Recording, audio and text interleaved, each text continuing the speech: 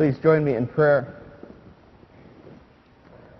Heavenly Father, we ask that our words and our hearts might be pleasing and acceptable in your sight through your holy cross. Amen. Please be seated.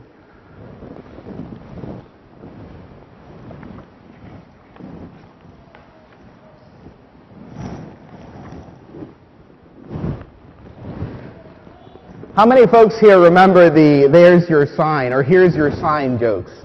You remember those jokes? The punchline always ended, "Here's your sign." Remember that? It was a routine by Bill Engvall, really popular, probably, 2010, maybe a little earlier than that. And the premise was this, that stupid people should wear signs, warning the rest of the world not to trust or rely on them, because doing so only leads to disappointment. Of course, the reason that the jokes themselves are funny is because when you hear the jokes, we all find ourselves as the stupid person once in a while, right? Here's a few. One day I locked my keys in the car and was standing there with a hanger halfway through the top of the window. A guy walks up and says, "Lock your keys in the car?" Without missing a beat, I said, "Nope, just washed it and was hanging it up to dry. Here's your sign." Went to the grocery store, got everything on my list, and went up to the checkout. I put a bag of pet food for our rabbit on the conveyor. The girl looked at me and said, "Do you have a rabbit?" I looked at her and said, deadpan, "Nope. Just like them, because they're crunchy, you know. Here's your sign." Went to the grocery store. It's like before my wife and I moved. Our house was full of boxes, and I can identify with this one as of recently. And there was a U-Haul truck in our driveway. My friend comes over and says, "Hey, you moving?" "Nope. We just like packing our stuff up twice a week to see how many boxes it takes. Here's your sign." I love those jokes because they're clean, they're funny. And again, like I said, they're self-deprecating to some degree. Our lives are full of signs, aren't they? We stop and think about it for a minute. Simple signs marking you where to exit, where to come in. There's other signs too, signs that keep us safe. Bridge out, elevator out of order, high voltage, danger, poison. And we neglect those signs at our own peril. Finally, there's signs that we venerate, which is a little bit more complicated. You think about these, your mind might go right to religion, and of course we're going to end with the cross. There's other things we venerate too, right? Perhaps a flag, or a grave marker, or other things that we're really closely attached to, that are part of our identity. In the liturgy, we see all kinds of this, right? Why do I kiss the Bible after the gospel passage or the deacon? Why would you do that? It's kind of weird. What's it say? I'm venerating the Word of God because it's that important to my life. It's part of my very being. It's wrapped up in my identity. The Holy Cross, which is a day that the church puts aside, and it'll come up this Thursday, but we've transferred to today, is just one of those signs. It's a sign of something that's been made sacred by God. In fact, it was something set apart by God from the very beginning of time. For God knew at the very beginning, even before He created us, that we were going to fall into sin, and that He was going to send His Son, Jesus, as a way for us to come back to Him by the blood of the cross, by His death and resurrection. We see evidence of this in Genesis chapter 2, verse 9, where God puts what in the Garden of Eden? It's the lesser-known tree, to give you a hint. What's the famous tree in the Garden of Eden? Well, that's the lesser-known one. Thank you. Maybe it's better known here. That's good. But most of us know the tree of the knowledge of good and evil, right? The tree of the knowledge of good and evil. But Genesis 2:9 says that in the same garden is the tree of life. The tree of life. And in Revelation, the tree of life appears again in that heavenly city, Jerusalem. You see, that tree of life is the image of the cross found in the Old Testament. It's the foreshadowing, the prefigurement of what Christ is going to do for his people, even back then in Genesis. God knew. In Numbers chapter 21, verse 8, God's Old Testament people are afflicted by snakes. Now, it's a bigger story. I invite you to go back and read it as to why they're afflicted by snakes. But suffice it to say, they're afflicted by snakes. And the Lord says to Moses, make a snake and put it up on a pole, and anyone who is bitten can look at it and live. Now, boy, that's a weird thing. Take a snake, stick it on a pole, and stick it up in the air, and if people see it, they will live. Okay? I mean, Moses does it. The people look at the snake and they live. What's going on there? Well, our Lord Jesus actually interprets it. Did you know that? In John chapter 3, right after talking about baptism with that good and noble Pharisee, Nicodemus, Jesus explains why Moses does that. We're going to talk more about baptism next week as we baptize little Eddie Gilchrist. But this is an important point, too. As Moses lifted up the serpent in the wilderness, Jesus says, so must the Son of Man be lifted up, that whoever believes in him may have eternal life. Do you see what Jesus is doing there? He's saying this is the prefigurement of my death. Of my death. That, again, the plan of the cross goes back to the very beginning. And it goes back to the very beginning for each and every one of us, too. While you were in your mother's womb, the sign of the cross was there for you. The plan of the cross, the victory of the cross, was there for you and me as a powerful act of God's sacrifice for us and his love for us, to save us, to redeem us, to restore us. It's all wrapped up. It's central to the Christian's identity, or it should be anyway. It should be. You can, and many have, gone through the Old Testament and shown all the ways that the cross is prefigured. And it'd take a longer sermon than today's to do so.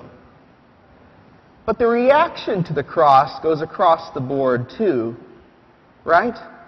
From person to person, from individual to individual, from nation to nation. There are those who hate it, persons who hate it. Who hates the cross chiefly? Well, Satan and his fallen angels. In fact, in Christian tradition, it is the scandal, quote unquote, of the cross that's the reason for the fall of Lucifer. That's nowhere in Scripture precisely stated, but if you knit things together, you'll see that if Lucifer is repulsed by the idea that God himself would come as a man and die on the cross. Why is it? We just heard, I think it was last week even, wasn't it? That Peter proclaimed Christ. Is that right? I was here, I know, but I've been going to multiple churches, so I'm not sure which lectionary. I think that was the same one here. 2 weeks ago. Thank you, Holly. 2 weeks ago, right? Remember Peter has just made this statement about Jesus being the Christ, the Son of the living God. And then Jesus starts to talk about the cross. And Peter says, "What? Lord, may it never be." And what's Peter's reaction? "Get behind me, Satan." Why does Peter call him Satan? That's weird, right? It's because Peter is thinking like the devil in that passage. The devil can't believe that God would love people so much as to come and die on the cross. There's these icky people. Why do that? We see other elements of this too.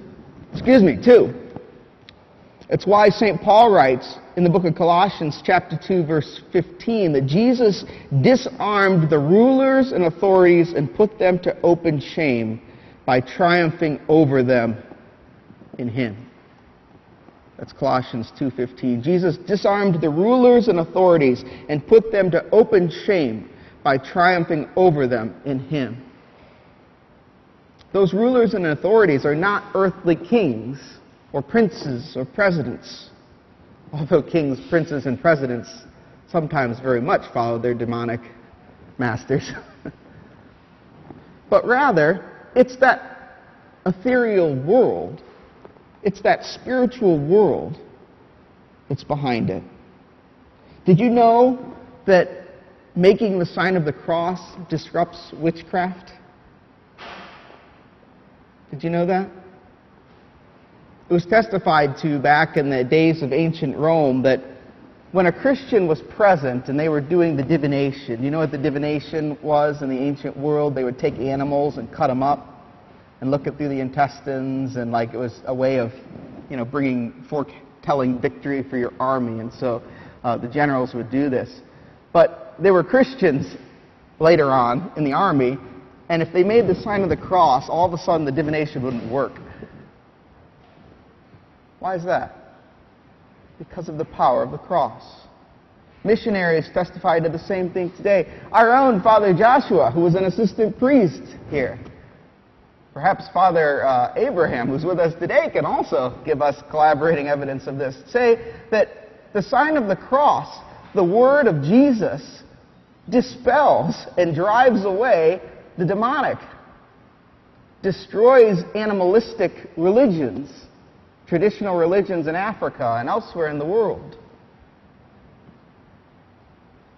St. Anthony of Padua writes this. He says, "The demons make their seeming onslaughts against those who are cowardly. Sign yourselves, therefore, with the cross and depart boldly, and let these make sport for themselves." The cross is powerful. The cross is powerful as a sign, not just as what it's signing. The sign itself is powerful because God has given it that power. You see, it doesn't merely symbolize something or represent something. It is something. It's part of an eternal, cosmic plan that goes back to the beginning of time. And dear friends, what that says to us as Christians is that what we do with our bodies is important. What we do with our bodies is important, right? Do you know that making the sign of the cross is not a Roman Catholic thing? It's not just a Roman Catholic thing. It's something that Christians have done going back to the first centuries. It's something that the Reformers wanted us to do. What are other things that we do showing reverence to the cross? When we come into a holy space like this, the very first thing that you should do when you walk in is to look to the cross in a church. And at the very least, to bow your head to it. Why? Because that's your cross, as well as Jesus' cross. He's made it your own.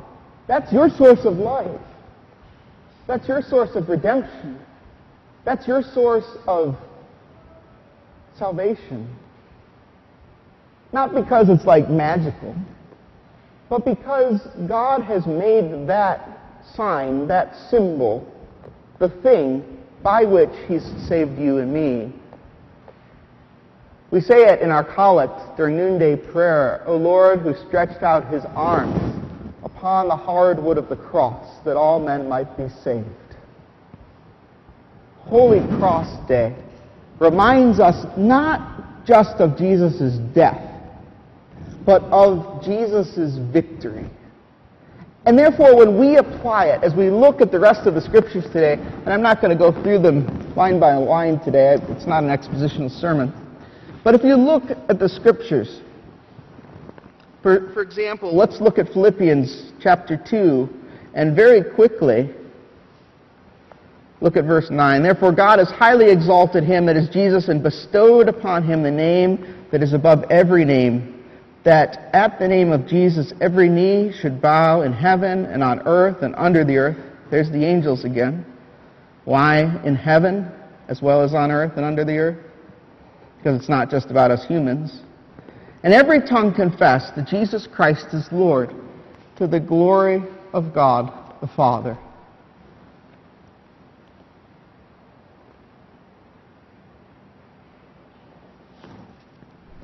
Dear friends, the cross is powerful.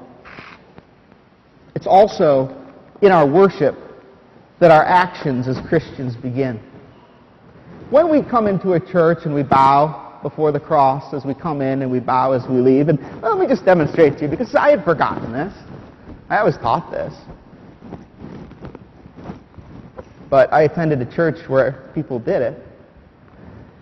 When you enter your pew, just give a simple bow before you go in. And if it helps you, say, I love you, Jesus. I love you, Jesus. Because this is a mark of love.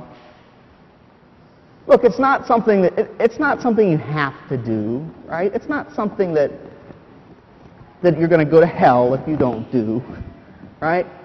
The whole point is that it's an act of loving God. It's aligning ourselves with His power and His will instead of our own. Right? That's why we do it. When the cross comes by in the procession and we're standing in a pew, I don't get to stand in pews very often anymore, right? But you'll sometimes see people do this as the cross goes by. Why? Because it symbolizes Jesus, our King, is in our midst. The cross comes out of the gospel, symbolizing that Jesus is here with us as we read from His Word. These things are the ways that we worship. They're the ways that Christians have worshipped since the first century. And they're weird to us because we live in the 21st century. But the question is something being weird bad? Right? Maybe we've got things backwards. Right? I think we do. But finally, it's not just about what we do here, right? Why do we do these things in worship? Why do we bow our heads at the name of Jesus? Why do we sign ourselves in the name of the cross? Why do we bow to the cross? Well, these are things to form us and send us out into the world. Right? Do you realize that, this is a lab? We don't have, test tubes and things in here, but the church is a lab. It's where God's people come to be refreshed, but it's also where God's people come to learn and come to put into practice those things that have been going on in their heads that they read in the Scriptures or that they've prayed, right? To come together with others and be weird together, because you are weird. So am I. It's okay. Be weird together. So that when we go out into the world and the name of Jesus is used, bow your head. Try it. See if it starts a conversation. Someone cusses using the Lord's name in vain. Bow your head. See what happens. Might start an interesting conversation. Dear friends, we are people of the resurrection. But first, we're people redeemed and restored and saved by the cross. Happy Holy Cross Day.